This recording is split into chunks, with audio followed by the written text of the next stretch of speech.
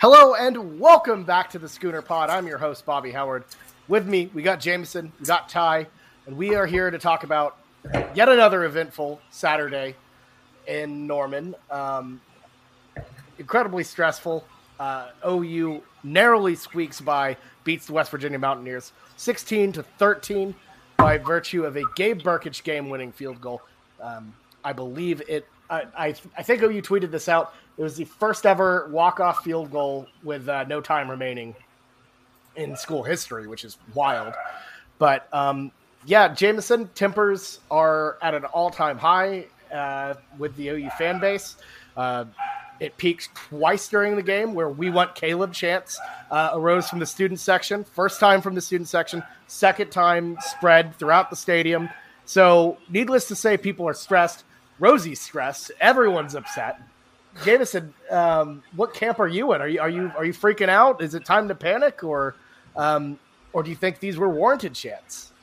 I'm not panicking just yet because I think it's really positive that we're not playing at home next week. Because if we were playing at home next week, it would be extremely awkward for one, and two, I just don't know how we'd handle it. As fans, our job, is to be loud and support our team. And then the team's job is to play well and, provide us a good, entertaining experience. But whenever we're cheering "We Want Caleb," that does negative for both sides, because even though you do want that, what is it going to do? Do you think Lincoln Riley is going to listen to you and say, wow, these fans know so much? No, it's some person who probably halfway pays attention to recruiting, knows that Caleb Williams is one of the best quarterbacks coming out of high school, and they watched him a couple games, and they're just moving forward with that. Just because a fan is chanting that is not going to influence Lincoln, and it's only going to negatively impact our whole team psyche, and we saw that all throughout social media. Exactly. It's clearly caused quite a rift. People are mad. The team is upset about it. But here's the thing. It's not even – I don't think it's even very valid criticism overall. It's not completely understood. I get getting upset, but what that was were a bunch of drunk people who were upset. The same people who are probably chanting "F Joe Biden" in the stands. So let's be honest. Like, this isn't exactly like a highbrow critique, and the student section hasn't been the sharpest probably ever. As two former students and one current student can attest. Let's be honest. There's some dumb stuff that is said and done there quite often. Ty, as said current student and everything, and you've always been a big backer of the student section and everything. What's your opinion on the chants? What side are you on there? Yeah, so I will say this is not 100% my sort of personal beliefs, but I think it needs to be said. And it's my opinions on the chanting specifically would have been very different a few years ago. Obviously, with the quarterbacks that we had back then, we wouldn't have been in that situation. But they're not okay. We can use the term student athletes all we want. Like, Spencer Rattler makes a lot of money because of his position. He is by all means a professional. And this is now that it's above table, this is a business making, this is a business venture. It's the team is there to make money. We don't have to be doing the things that we're doing as a team. It's an entertainment product and it's a money making product.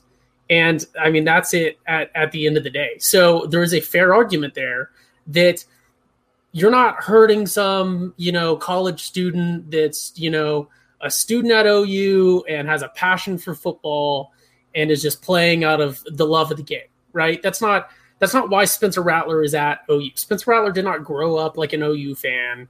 He's literally not playing for free. He's here because he thinks it's where his best chance is at going to the NFL. It's a business for everyone involved. And if you're not meeting the expectations, then you should be, relieved of your position. That's how business works. But I will say, while Rattler is not playing he's playing well. I don't think he's playing good, and he's not playing up to expectations. He's not playing up to, we've discussed all this stuff. I don't know that Caleb Williams is necessarily a better option, because a quarterback is not just there to throw every time. That's like a very, very low level of football understanding if you think the quarterback's job is to just complete passes. So I don't necessarily know that Caleb Williams is a better option, but I don't think anyone reasonably has any reason to complain. The team is there to provide an entertainment product and to make money. And if they're not doing that, then they have no one to be upset at but themselves, really. Same for the coaching staff, same for everyone involved in the program. That's just the bottom line. Yeah, and I don't think criticism is, the standards are high. This is a fan base that has desperately wanted a title, and one of the most notoriously difficult places to win, or just to keep people happy. Going back as far as the Switzer era, the Wilkinson era, this is a hard fan base to keep happy, and this is the longest drought without a national championship. And when you have all of these expectations, through the roof that this is going to be the year, and the offense of all things looks as bad as it does, I think people have a right to be upset. But at the same time, we're not in the position where we're not in boo territory yet. I think people are so stressed about it that it seems a little. We're still 4-0. You could be. I would much rather be in this position than say like Clemson, who's barely holding on to a top 25 ranking. And don't get me wrong. I'd rather be Georgia right now, who's steamrolling everyone.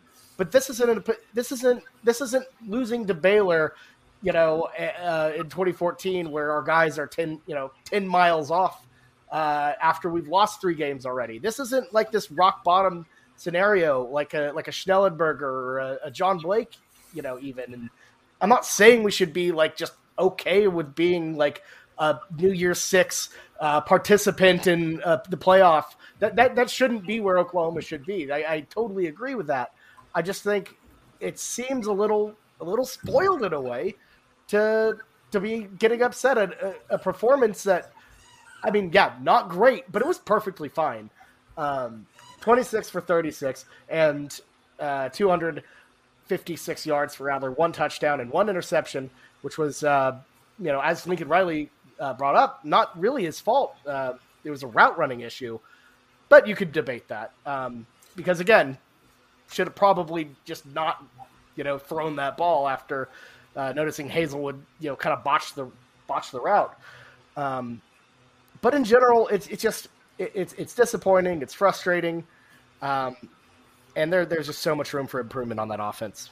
Yeah, I think it was Stoops that they threw it, and it was to the left sideline. And if we know anything, Rattler's throws deep to the left have been horrible this year, miserable. He's thrown into triple coverage many a times, and he's made that mistake 3 times. I understand this wasn't the exact same that we saw, from Tulane and then we saw in Nebraska. But still, that's just concerning. But here's my thing, and I really, really want to hammer this down in the should we have booed, should we have chanted argument, because a lot of the people are on the side of we shouldn't have done anything. But I think that the chant is a clear line above the booing. I think booing is okay when you've consistently underperformed in 3 of the only meaningful games this year.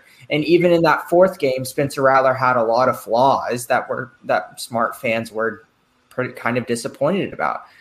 So if you boo, you show discontent, but it's not like you're giving up on your team.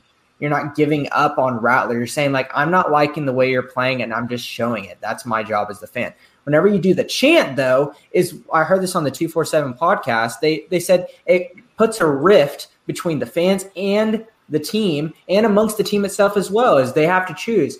And internally, should I keep on with Spencer? Should I back him up? Obviously, you should, because he's your leader, and that's who Lincoln decided. But then there's some people that are like, I probably would want to see Caleb Williams go in. And you don't want your team thinking like that. You want your clear leader leading you all together, and not be making that decision any harder. So I think that the chant is egregious and should not have been done, and especially whenever there are recruits there, and we'll talk about that later. But the booing, I think, was why I wouldn't have done it. I see it as an option in this situation, if that's a good way to say it. I mean, for sure. And at least some, disheartened, grumbles. But by the way, just to kind of clean up my point on that interception, Hazelwood curled back instead of continuing forward, which allowed the safety to, bunch in. And that's what the issue was, not with, he didn't throw it to Hazelwood. But anyways, yeah, I agree, though. I think there's a difference between booing and actively trying to get a quarterback out after 4 games, who, by the way, is on a 10-game winning streak. It's just crazy. But, Ty, I don't think it boils all just down to the quarterback. What are the other issues with the offense that we might be seeing? Yeah, I know a lot of people are going to talk about the O-line, but I'm going to keep rehammering it because it's just getting worse by the game. I don't know if I'm just becoming more conscious of it, or maybe just because I watched this one. I was not there, so I watched this one from TV, so I had a little bit better view of some of the other stuff that's happening than I would have in the stadium. But just the receiver play, again, it's all the time. I understand, sometimes it's going to happen, sometimes it's not, depending on specific schemes and matchups. But when we went out in a 4-receiver set, almost every time, Drake Stoops and Austin Stogner were lined up as receivers. And it's like, I understand there's sets where we're going to put our tight end out there, and he's kind of the biggest dude that we have that can catch the ball and is a reliable player. But we have a lot of super highly rated receiving recruits that just aren't cutting it. I don't know what the deal is with Mims. I was super high on him. I kind of predicted a breakout season for him and establishment as WR1, which hasn't happened. And, we've seen some great play from our other receivers. We've seen great plays from Hazelwood. We've seen great plays from everyone involved, but it's just not, we're not doing Spencer any favors when we're really lacking in superstar receivers. Cause a lot of people, I think, get really focused on the quarterbacks. I don't think anyone's forgotten any of the big receivers that we've had lately, but a lot of people really forget that Baker Mayfield, Kyler Murray, and Jalen Hurts had some really big receivers who are being very successful now at the next level, and were pretty much instantaneously successful when they moved up to the NFL, there to help them. And at this point, I cannot see a single – I'm sure someone will trickle through, but this OU receiving core this year, I cannot see a single one of them going to the NFL at any point unless some crazy things change. And that's a very significant thing. I think that, needs to be addressed. I'm sure one of you guys will discuss the line here, but yeah, the receivers I think are being under discussed, or the underperformance of the receivers is being under discussed in the media from what I'm seeing. Classic podcast host. Classic Bobby. It's this dog. I'm not used to podcasting with a dog. I keep speechless. I keep being, accidentally muted. But I agree with you. I think the general populace and the general media, discussion is on the O-line, which is absolutely abysmal. And Bedenbaugh needs to get that together. But I think you're right. Wide receiver play has been lacking as of late. But Jameson, your thoughts on the wideouts?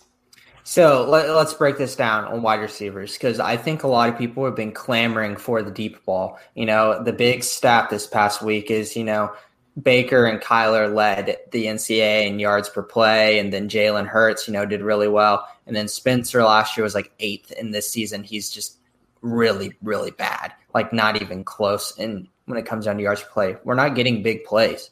And I'm watching the defense, and I'm realizing the majority of these defenses are playing high safeties and taking away the deep ball, and they're forcing our wide receivers to get open and have good route running and have Spencer squeeze in the ball into these small spaces. The problem is, it's like we've said it before, and I harped it earlier, is our guys, when it comes down to separation, Mario Williams is there, and then other than that, it's more possession wide receivers. Jaden Hazelwood is not laterally quick anymore. He's a back shoulder kind of guy and just, a curl route guy. Mike Woods is quick. He's straight line speed, But when it comes down to getting it open, like off the line of scrimmage, that's not his game.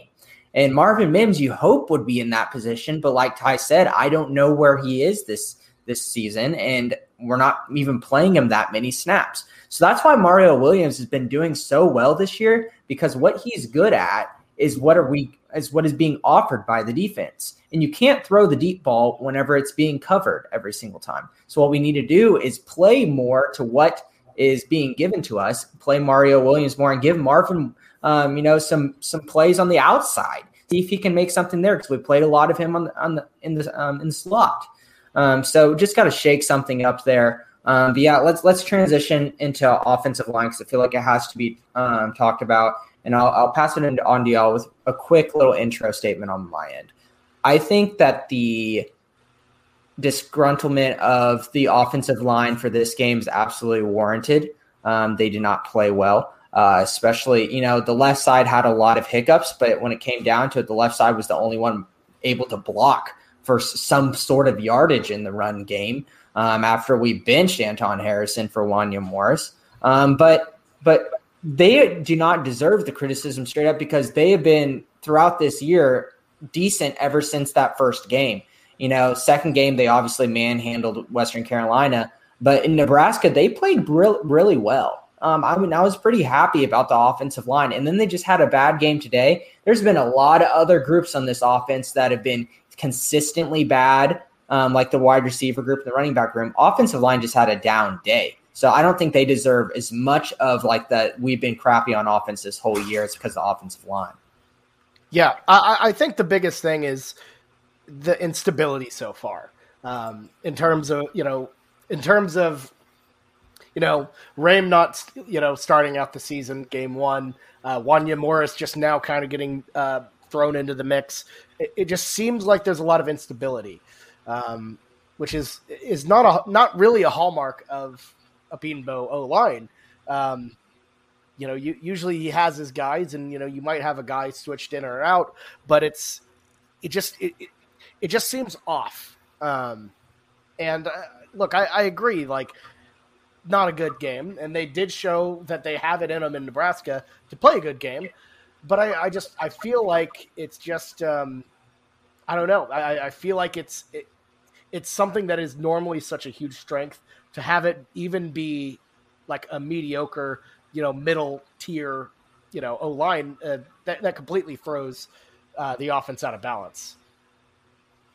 Yeah, I think the O-line specifically, we've kind of touched on it at quarterback, and we've touched on it at receiver. I think the O-line specifically is the one position group on OU that is really suffering the most from that OU expectations versus performance. I didn't really – we had some issues blocking for the run for sure against West Virginia, which – at some point could also be credited, for West Virginia schematically, because they had a lot of safety tackles and they had a lot of, just really good play detection and stuff. But I really haven't seen, I know they haven't been, amazing, but I haven't really seen anything with the O-line that we haven't had Rattler getting sacked, an egregious amount of times per game. He's had, in a lot of cases, very reasonable time consistently to develop the play and go through his progressions, which, I don't think he really does. But I feel like the O-line, there's just such a tremendous expectation at OU and such a tremendous track record, because I can't think of a time where the O-line has really struggled, even going back, over 10 years. So I really think that the O-line isn't really playing that poorly. It's more of just OU expectations. I think the skill positions on offense are very much playing legitimately poorly by any standards, whereas the O-line is just playing good, but it isn't up to the OU top 5 O-line standards that we're used to. And I gotta say, I feel like a lot of the O-line play critique has come with just how awful the running game was on Saturday. Poor Kennedy Brooks and Eric Gray got fetty-whopped. Brooks had 17 yards and Eric Gray had 38. So you never want to see that. That's atrociously bad. Not a ton of carries. If you subtract the 9 Spencer Rattler carries, that's we only ran the ball 19 times. So just not great out there running. You have to establish the run. That has to be a hallmark. And I know Lincoln Riley is a little scared to use his guys because he is low on running backs, but that's just not going to cut it. We have to do better running the football. There's my bad. No, you can take it. You can take it, James. Yeah, I mean, here's the thing. Like I said earlier, if Lincoln Riley is running bubble screens on 3rd and 8 at the beginning of the second quarter, that shows you he doesn't trust Rattler to throw receivers open. If people are playing safeties high to where we can't throw the deep ball, our wide receivers aren't getting open. Yeah, we can sit here all day and say Rattler is the best quarterback in the league. In college, but he hasn't shown it yet. Let's keep on pushing it over and over the same button. It's just not going to work. We need to run the ball more, even if we are averaging 3 yards a carry in this game, because it's going to open things up. People don't believe in our run game one bit right now, and they shouldn't. So all we're going to do is keep on forcing Spencer Rattler to make these tough throws, and those tough throws are going to get tougher if we don't have a run game. So if there's one series where we run the ball 3 times and go 3 and out, I know there's going to be people frustrated. I want to be like, at least we tried. We need to try to establish this run game so bad to make our quarterback's life so much easier. Yeah, and it needs to be done because I kind of feel like OU gets in this same loop. They got in the exact same loop against West Virginia as they did against Nebraska in a way. West Virginia goes on a massive touchdown run, 9 minutes. So OU's like, okay, we'll respond. We got our touchdown, whatever. But then you're kind of midway through the second quarter, and you don't get enough. You don't get enough of these of your possessions. So I wonder if Lincoln kind of gets a little trigger happy with some of this, and it's like, we need to score now, instead of taking that time and really going on these longer possessions. Which, just like in the Nebraska game, I felt like when we really settled down and, methodically drove, we weren't bad. But when we were trying to make up time, I feel like it got bad.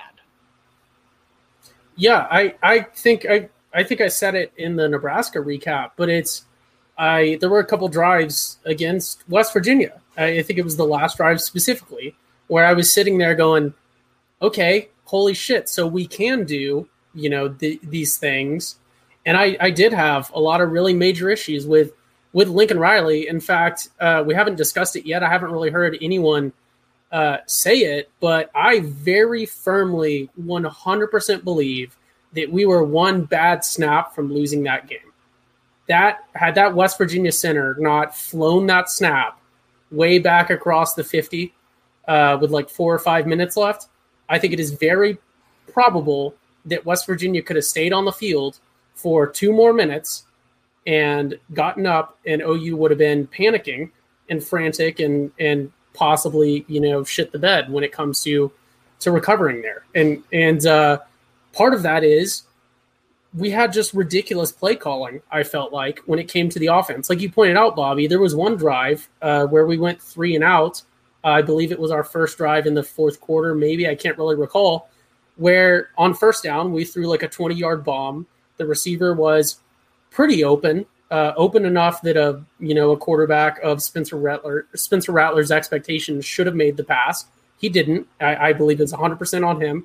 And then we run essentially the same play, but to the other side of the field right back after that, and throw another incompletion that was, again, an open receiver, open enough that the pass should have been made.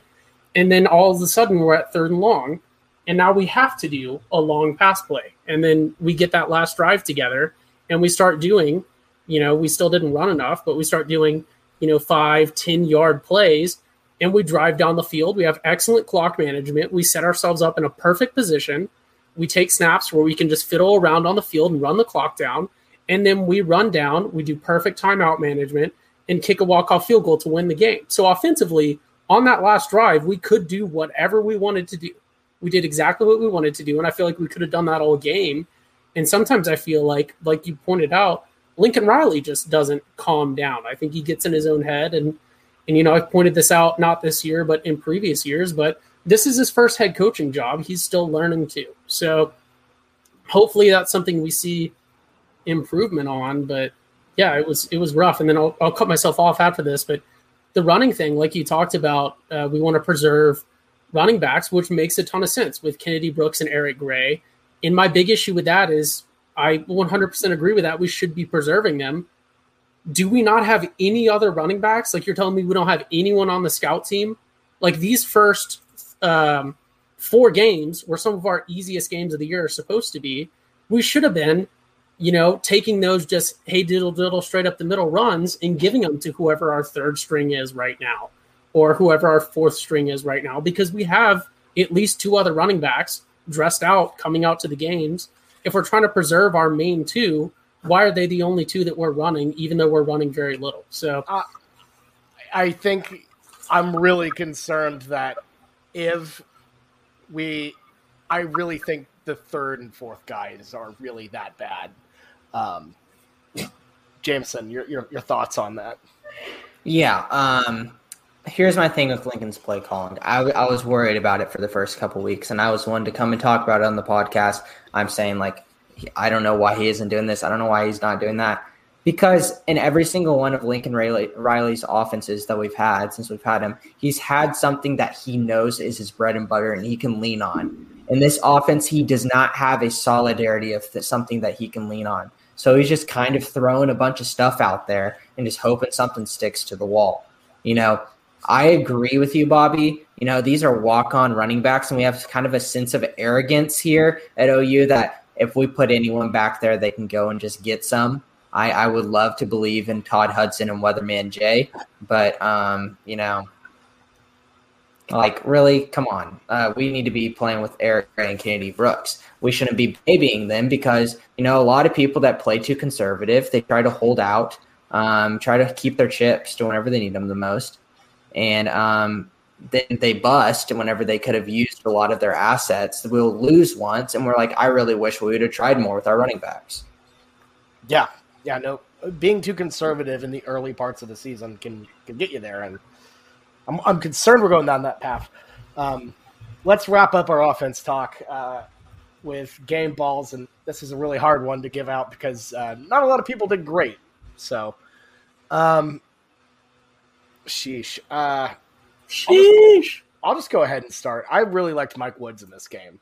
The receivers were really, really rough, but I feel like Woods finally got the touches he needed to make an impact. And when he got those touches, he looked great. So I'll go Woods with my game ball. Led in receiving yards as well. So I thought he had a very, very good offensive game. Ty? Yeah, so I'm going to go. Somebody might get upset at me in the podcast reviews. Screw the reviews. Yeah, but no, I don't care. I'm going to go. Again, I don't remember if I've gone him this year, but I've certainly discussed him time and time again on the podcast. I saw really nothing redeemable offensively from OU outside of Drake Stoops literally dying for 1-yard receptions. I think he only had 3 actual receptions. He had a few more targets that weren't on him. But yeah, Drake Stoops, again, I feel like he's the only one offensively that is really going out there and giving 100%, also being fully focused. I don't doubt that everyone else is going out there and, giving a ton of effort. But I really feel like some of our people, I'm not going to mention names anymore, offensively aren't really – doing their all. And I know Drake Stoops isn't our leading receiver, but as I've said before, he probably shouldn't be a starter on a top 10 team at all. And he is, and he's out there just grinding, play in and play out. Dude's 5'9", 190, and he's out here dying against double, triple coverage for whatever he can, whether it's a block or whether it's a 1-yard reception play or some of his bigger ones. So yeah, give me Drake Stoops. Okay. I like it. He's always very gritty. Jameson, who do you got? It's Mike Woods. There's no doubt about it. He is a positive in this game. And out of all of the wide receivers this season, I hadn't seen many get open on a deep route. He was one this game where he was open and Spencer underthrew him. Mike had a clear cut, just outran the guy, out athlete. And that was that same drive you were talking about, Ty, where we did 2 deep balls. But that first down should have been a touchdown. You throw that in front of him. You threw it behind him, and still Mike had a chance for the ball. But yeah, whenever you get 8 catches and 86 yards and our offense was just extinct where we barely even cracked the 300-yard mark, I think that's the clear-cut choice. I think that makes us a perfect 3 for 3 on games that actually matter, where Mike Woods was wide open and he didn't get the ball thrown to him. Yeah, it's because Spencer keys in on his wide receivers. We talked about it a lot. Like that goal line one versus Western Carolina was the most egregious of them all, because it's not just like you have a play call, and there's some specified route where that's your first read, and then maybe Mike Woods was the third read and you just didn't get there. That's one thing. The other is there's no one being lined up in front of you and you don't even look. So Spencer, that is the smoking gun of Spencer keys in on guys. Yep, Mike Woods deserves better. That is for sure. And I don't know. I wonder if he just looks at Arkansas sometimes. Like the Wolverine meme where he's looking at a picture frame. But not yet. Look, Mike Woods. Here. I'm going to drop a little. I don't even know if this is a hot take. I think we're going to optimistic Bobby here. I think Mike Woods is going to get the ball some, and we're just one like Spencer Rattler realizing Mike Woods is really good away from this guy being like insanely good. That could turn around the offense right there. Actually unlocking Mike Woods, because it's there.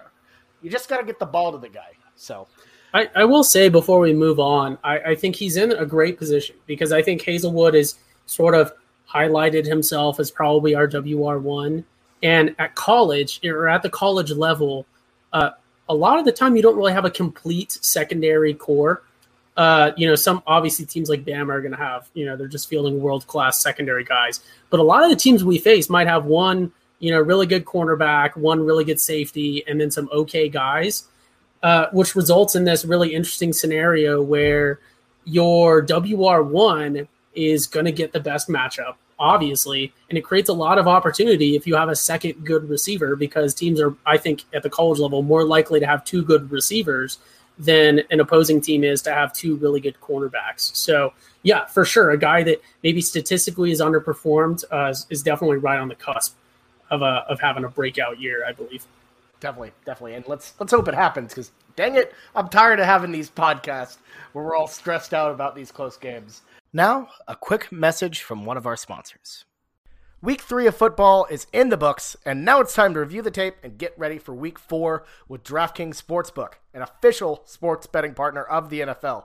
To kick off another action-packed week, DraftKings is giving new customers $150 instantly when they bet $1 on any football game. Listen up, because you don't want to miss this. Head to the DraftKings Sportsbook app now and place a bet of $1 on any Week 4 game to receive $150 in free bets instantly. And if Sportsbook is not yet available in your state, like Oklahoma, DraftKings still has huge prizes up for grabs all season long with their daily fantasy contests. DraftKings is giving all new customers a free shot at millions of dollars in total prizes with their first deposit. So, download the DraftKings Sportsbook app now and use the promo code TPPN to receive $150 in free bets when you place a $1 bet on any football game. That's promo code TPPN this week at DraftKings Sportsbook, an official sports betting partner of the NFL. For older, New Jersey, Indiana, or Pennsylvania only. New customers only.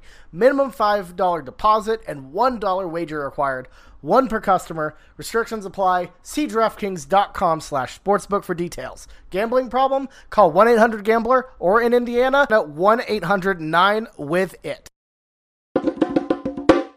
But let's move on to the defense. Now, look, other than that first drive, the defense, I feel like, was absolutely immaculate in this game. Only 13 points given up, and, obviously 2 field goals that just happens.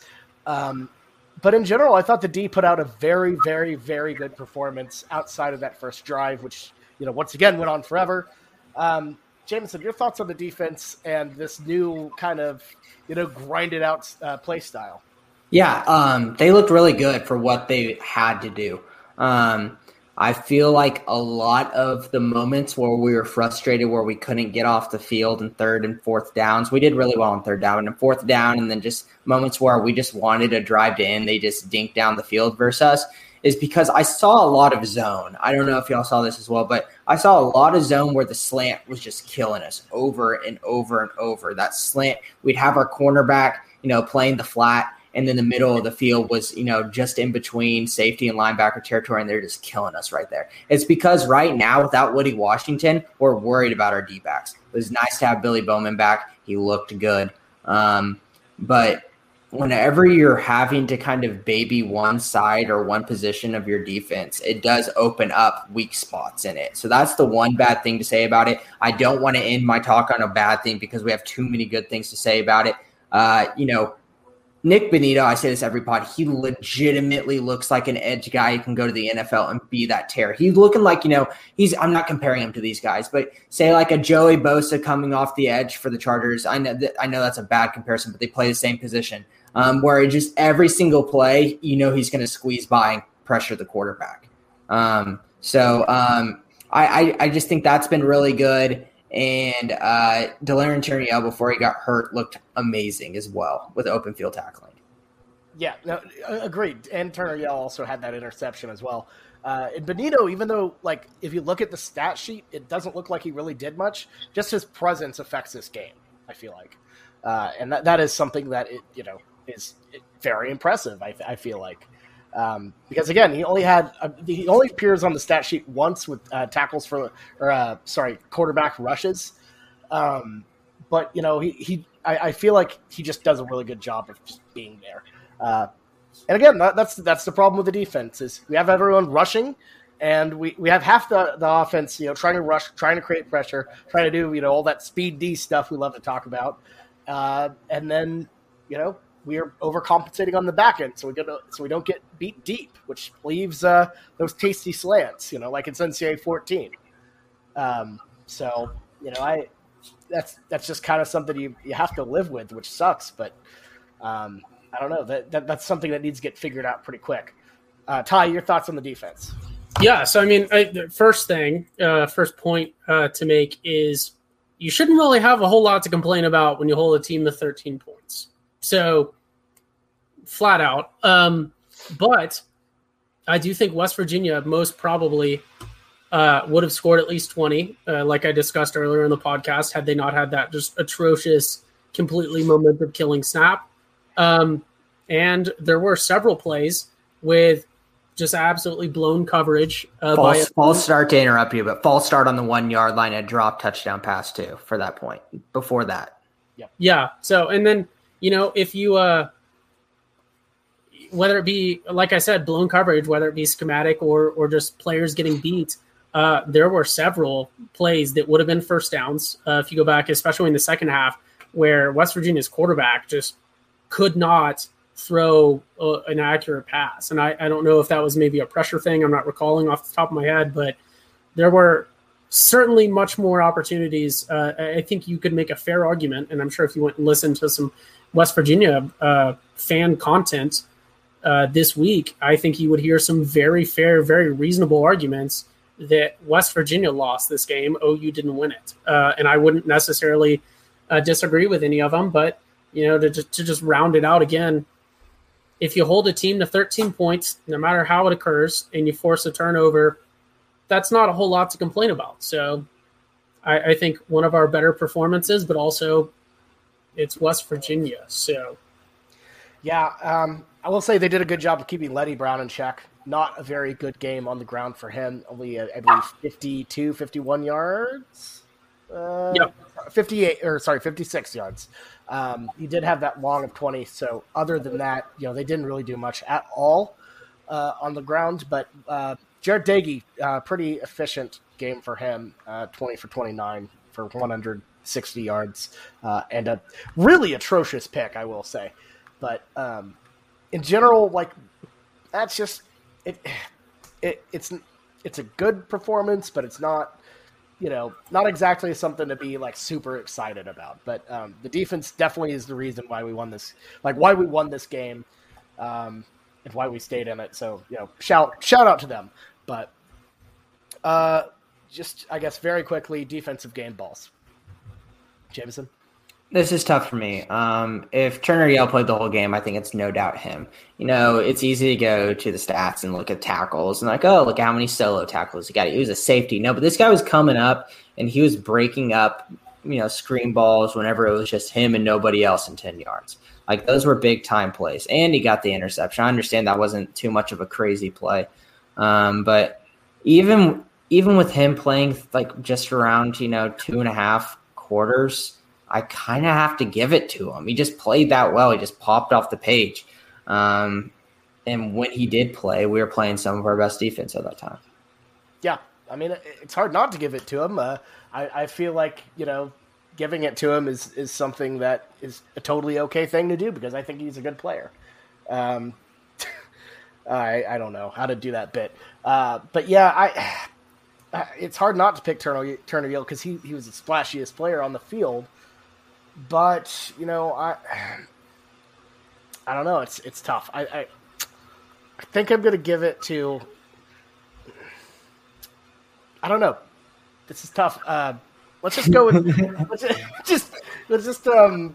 I'll give you some time to think here. Let me talk about Turner Yell. Yeah. Turner Yell has an ankle injury right now, but it looks like it was pretty minor, and he should be good to go for next game. Have you thought of anything? Or let's kick it to Ty. Ty, you got something you for us? For it. I'm sorry, I break it down here. Yeah, no. Mine, I think we all knew where this was going to go. Mine has to be DTY because I had that other one that was called out as a cold take earlier when, not to point the finger at myself, but maybe not. I did do what Jameson just described and pull up ESPN and just look at who had the most solo tackles as a safety. But this game, he certainly performed.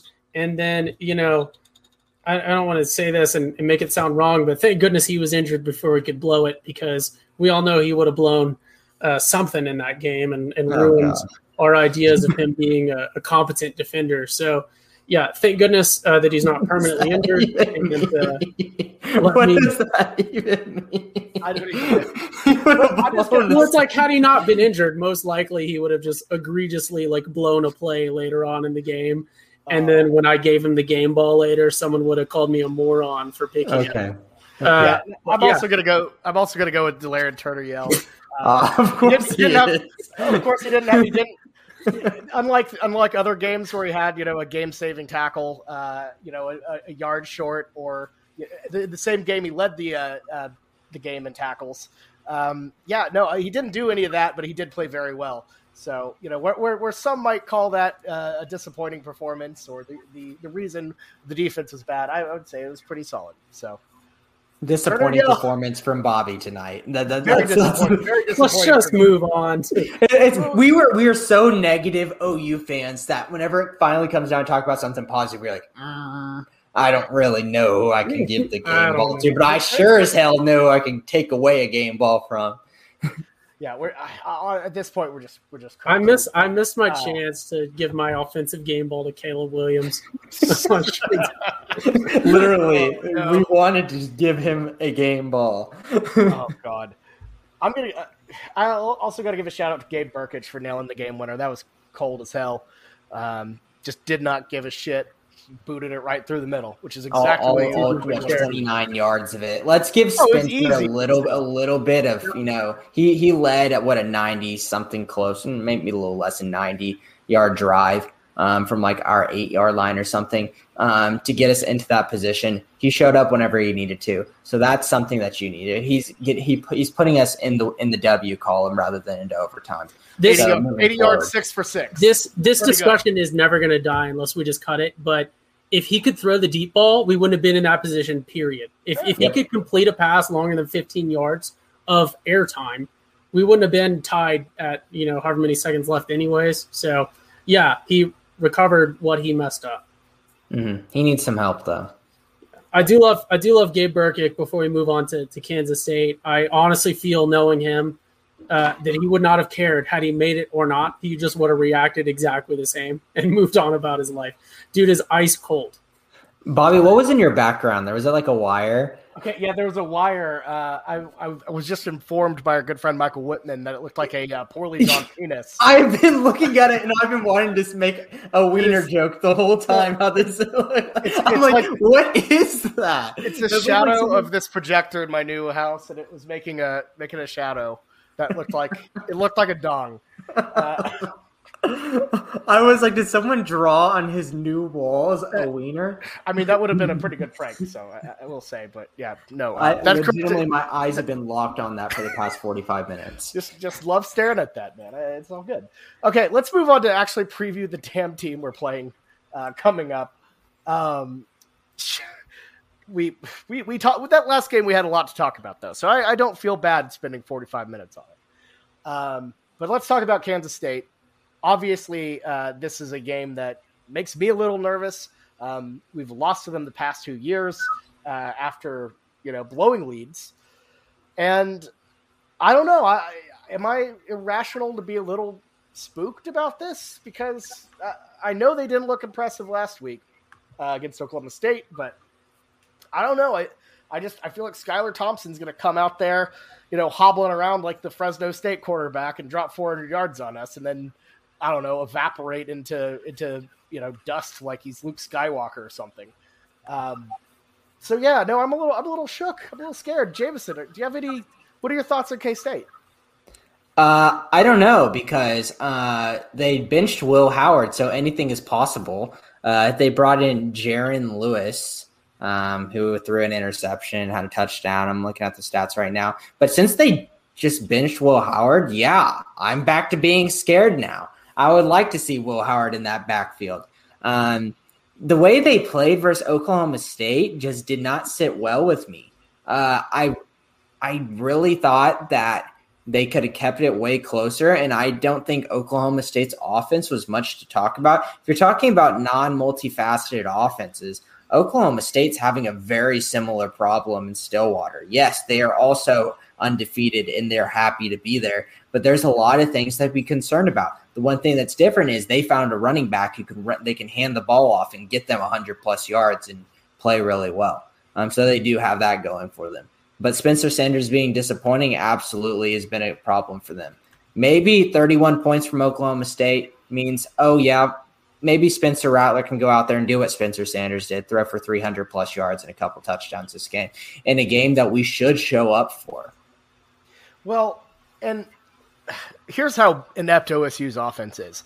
They have not scored a single point in their past 2 second halves.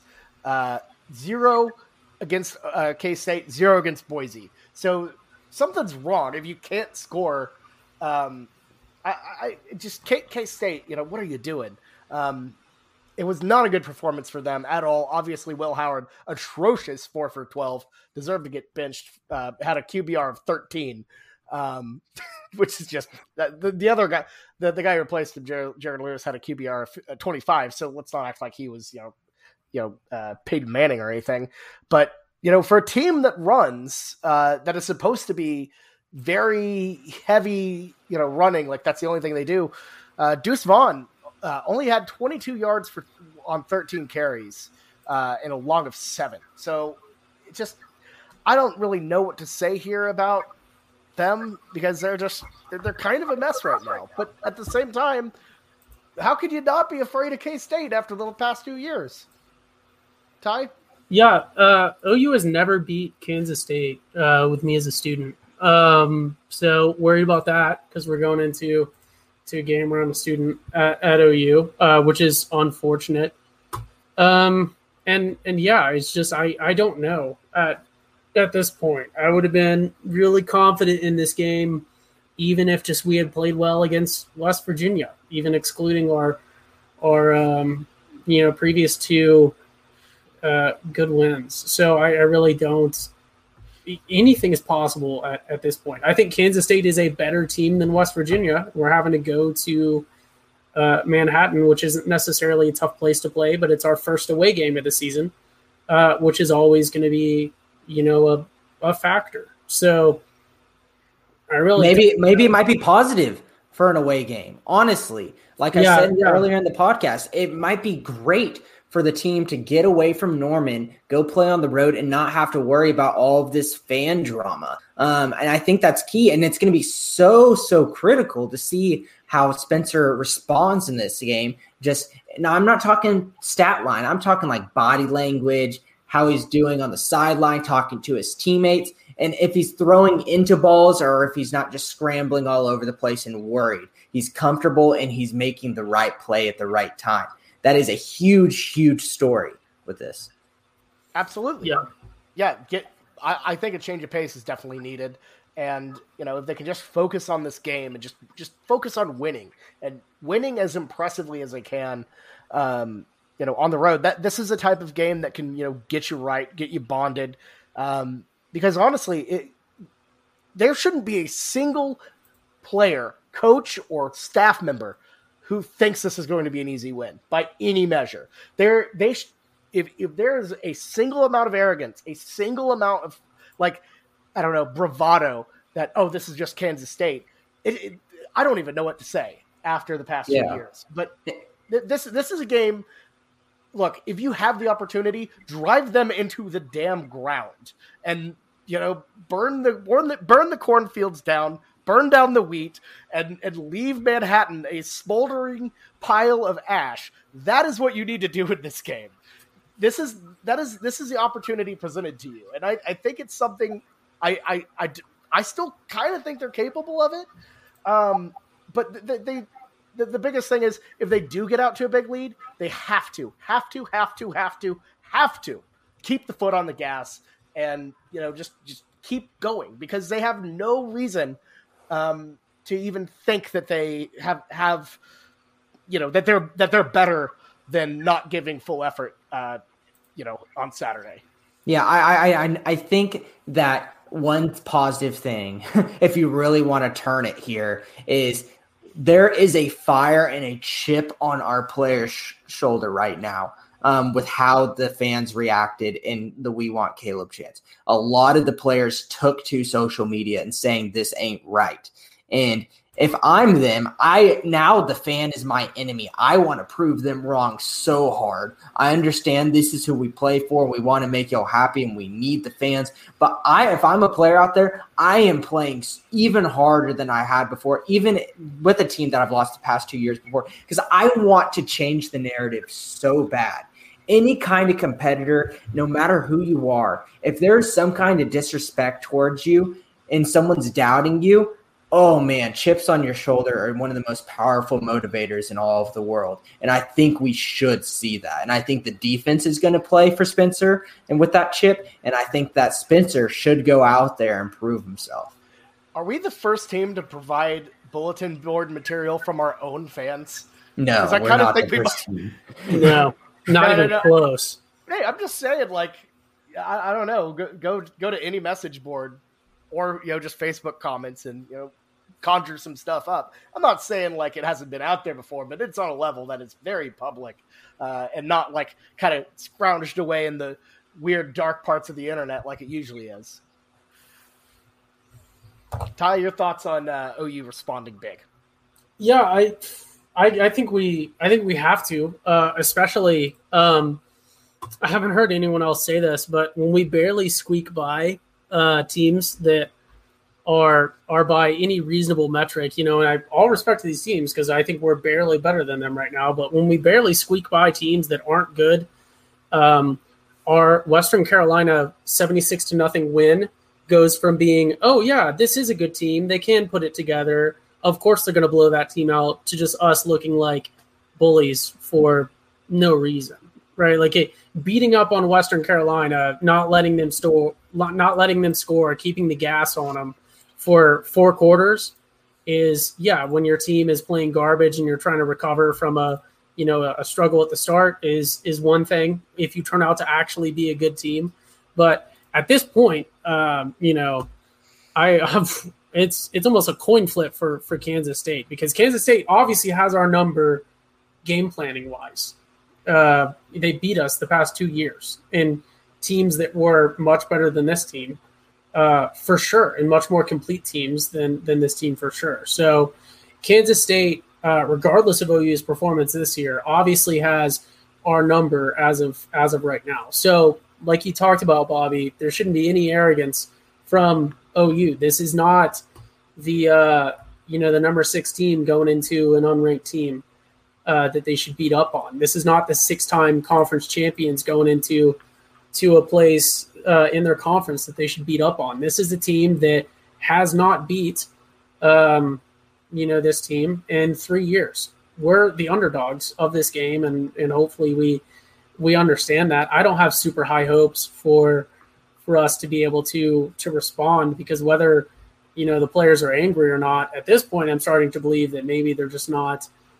Maybe there was just a significant amount of overhype on several positions that have all kind of come together as a perfect storm. So whether they want to respond or not, who knows? But yeah, it's certainly a coin flip. I will say that this game included, if we don't respond to everything, if we don't respond to the fan comments, if we don't respond to the media comments, if we don't respond to our own play, counting this Kansas State game, I would not be surprised if this OU game this OU team ends the season with 5 losses, not counting a presumed very garbage bowl game. So, you guys can sit down with a schedule and sort of do the math there. It does not involve a loss to the Bean Man.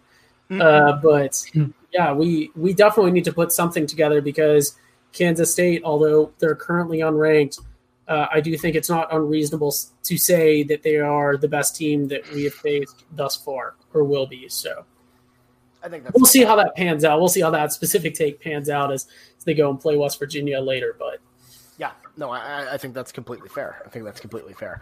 All right, before we wrap this thing up, Jameson, I know you want to take a trip to the Curtain Corner. Sound good? Yeah, let's do it. I'll hit the music. David. Yes? What is this, David? This is a Curtain Corner with Jamison. Everybody dancing now. Oh, that's nice. The big story out of this weekend is, were the boos and the "We Want Caleb" chants going to really turn off the recruits? And they're still yet to figure out. But we had some pretty big targets. And, Chris McClellan, I've mentioned him, the defensive tackle, top 50 player out of Owasso, Oklahoma, that were in his top group, but probably not leading, with Florida being a big time leader for McClellan, was there. Marvin Jones Jr., it's not Marvin Jones Jr. of Jacksonville, but he is from Florida. He's an edge rusher, and he's a very highly regarded prospect, top 100 prospect. Maybe even top 50 in the country was there as well. And it's a guy that we've been in on a while, and he's on the fence of considering OU. And then Cam Dewberry, that offensive tackle out of Texas, it's a 5-star, was there. These are a lot of big time recruits. And how did how did they take this? So we saw Cam Dewberry take to Twitter and send the little emoji of the one eyebrow up, kind of like grimace emoji, to the fan-sided video of the "We Want Caleb" that a lot of our athletes took to. And everyone was freaking out, posting screenshots. This is why you don't do this, because it looks negative. What positive are you doing to that? You're just drunk and you think you know something, and you don't know more than Lincoln. So let him do his job. So did that negatively impact him? I think that they thought about it, but you damn well sure know that the coaching staff went out and said, hey, yeah, they booed it, but it shows how much that, our fans care, and shows you that you have a very high expectation here at Oklahoma to come and perform.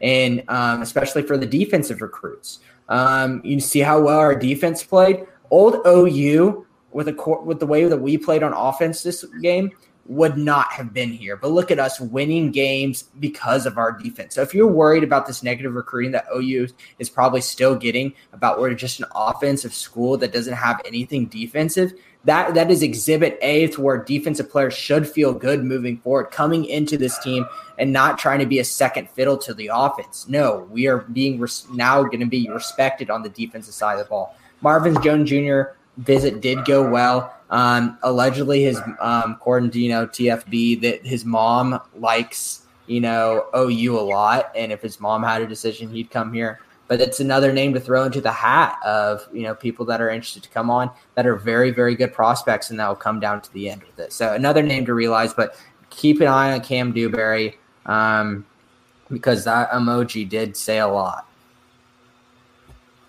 Yeah, absolutely. It was not great, but there's still a lot to recover from. Let's be honest. One singular chant, I would hope, wouldn't ruin a recruiting deal, but you never know.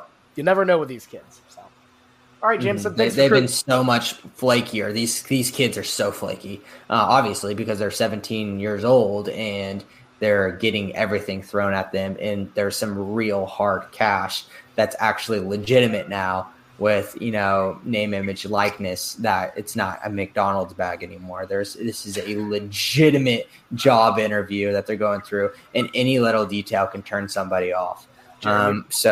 Jeremy Pruitt was so close, man. So close. He was. He had so many good players at Tennessee, and it just makes too much sense. But it's just fine. As long as they pay him through the door, we can take all the scraps afterwards. But yeah, it was a big time weekend for recruiting, and I don't know about y'all, but I know the coaching staff is probably excited to take a break from hosting kids for they didn't host for Tulane, but they kind of did because they were on campus and they were probably, video zooming them, aside from the fact, because even though it was here, we could not actually see them in person because it was viewed as an away game. But we have been treating these past 4 games as visits for everyone who could come to the game. And I'm sure that is absolutely exhausting. Let's hit to the road. Let's get K-State under us, and then we'll talk about Texas after that. Yeah, I think we're all ready for a break. I know even the tailgaters are tired. The pep was not there on Friday and Saturday. Everyone just kind of going through the motions. We're all tired out here. But yeah. Spoiled that we're getting night games too. But like you said, Bobby, 2:30 kickoff with K-State, the golden hour of all things college football. You could sleep in and not have to worry about, getting up and getting ready or getting a parking spot or pre-gaming and getting your nice buzz before the game. You can sleep in, watch College Game Day as you start your buzz on, or do whatever you want to do. Get in the position that you need to. You can do something productive before the game if you want to. And then afterwards, you don't have to worry about getting dinner at the game. You can go out to eat afterwards, which is a great segment. Great segment for people that watch the game. You've been drinking some beers during it, and you're just there's a lot that, like you said, after the game, you're just blah, I don't want to do anything. But at 2:30, you go to dinner. That is a great bridge towards the rest of your Saturday night. Oh, yeah. It's the perfect springboard. You can watch a little, the 6 o'clock games, do whatever you want afterwards. It's really perfect. Don't have to wait too long. It's pretty great. Ty, what's your final thoughts on this episode before we wrap things up? Yeah, final thoughts, kind of recruiting related. Hopefully the recruits that we had visiting are smart enough to realize that no OU Heisman winner has ever been booted home. No OU number 1 overall draft pick has ever been booted home. So if you play to the expectations that you're supposed to live up to, booing or chants at home should not be a detriment or something that turns you off whatsoever. If you're worried that you're not going to play the expectations and that you're going to have 85,000 Oklahomans and Texans booing you, then good, because we don't want to have to boo any more of our own players. So live up to the hype and you won't get booed. I'm not laughing at what you're saying. I just now realized, please tell me, Ty, did you put blue tape? Yeah, no free advertising. We're sponsored. I've yet to see a single dollar, but allegedly, you know what I will say? Do you ever think about the fact, Jameson, that we are now literally sponsored by DraftKings as a podcast? We're one of the not very many college football podcasts that are sponsored by DraftKings. Have you seen a single dollar of this advertisement money, Jameson? No, we're still waiting on the first No. But here's what I'm saying, Jameson. You haven't seen a single dollar. I haven't seen a single dollar. Bobby's the one that talks to our bosses Bobby just bought a new house out of nowhere. Yes, DraftKings definitely. I'm starting to piece this stuff together because I'm getting really, really suspicious about the fact that we have a major sponsorship and $0. And Bobby's over here just got himself a house. It looks like he just got a nice haircut too. He's got his hair slicked back. He's got that leather couch he's sitting on. I'm not familiar with. That's probably a new puppy, a new purebred puppy corgi. Yeah. You know, Hey, Rosie came along before the dollars. That's back when they were doing anchor. that was the anchor money. Anchor money So there for are the dollars. I'll give it out. Bobby did buy us some nice mics with That is part true. anchor money. That was very generous of him. But yeah, very suspicious, Bobby. Just letting you know that I believe that we haven't had as many viewers to get us to house money. But if you're withholding our viewers as well, maybe we have a very large following in like Uzbekistan or something that I don't know about. Well, I don't know why the Uzbekistani would like me, but We've had literally one podcast sponsored by DraftKings, and immediately everyone's trying to And immediately you bought a house. What do you mean? Hey, if you want your boy Jameson to buy a house, how about y'all go into DraftKings, start your new account with it, and enter the promo code TPPN for the Pigskin Podcast Network. Get some money in our pockets, and maybe you can get some money in yours as well. Oh, absolutely. Yeah. No, I'm just saying, make some DraftKings fantasy lineups if you're in Oklahoma. You can do college football DraftKings as well. So, I don't know. Maybe you think there's a big Spencer Rattler bounce back. You want to spend all of your allotted money on that. Go for it. Don't do that. Do not do that. But yeah, no. Sign up. Promo code TPPN to start today. And thank you as always to DraftKings for sponsoring this very first Schooner Pod they've sponsored. So love it. All right, Jameson, Ty, always fun talking with you. Hopefully there's an exciting game we can talk about where we actually win and there's some sort of energy Where we actually win. other than us complaining. But I don't know. We're still undefeated. We march on. This is a much better start than last year where we were immediately dead. All right. Thank you all so much for listening. As always, make sure to check out the weekend spread coming out on Thursday morning. And also, of course, got to check out the YouTube channel. This is where you can see all of these visually, all of our little visual gags that you might completely miss. You can see all of those streams right there, as well as Football Feast, a series where I make a signature dish from each of our visiting opponents. No new one this week because we were on the road, but still catch the backlogs, including me completely destroy a poor Runza. That was great stuff.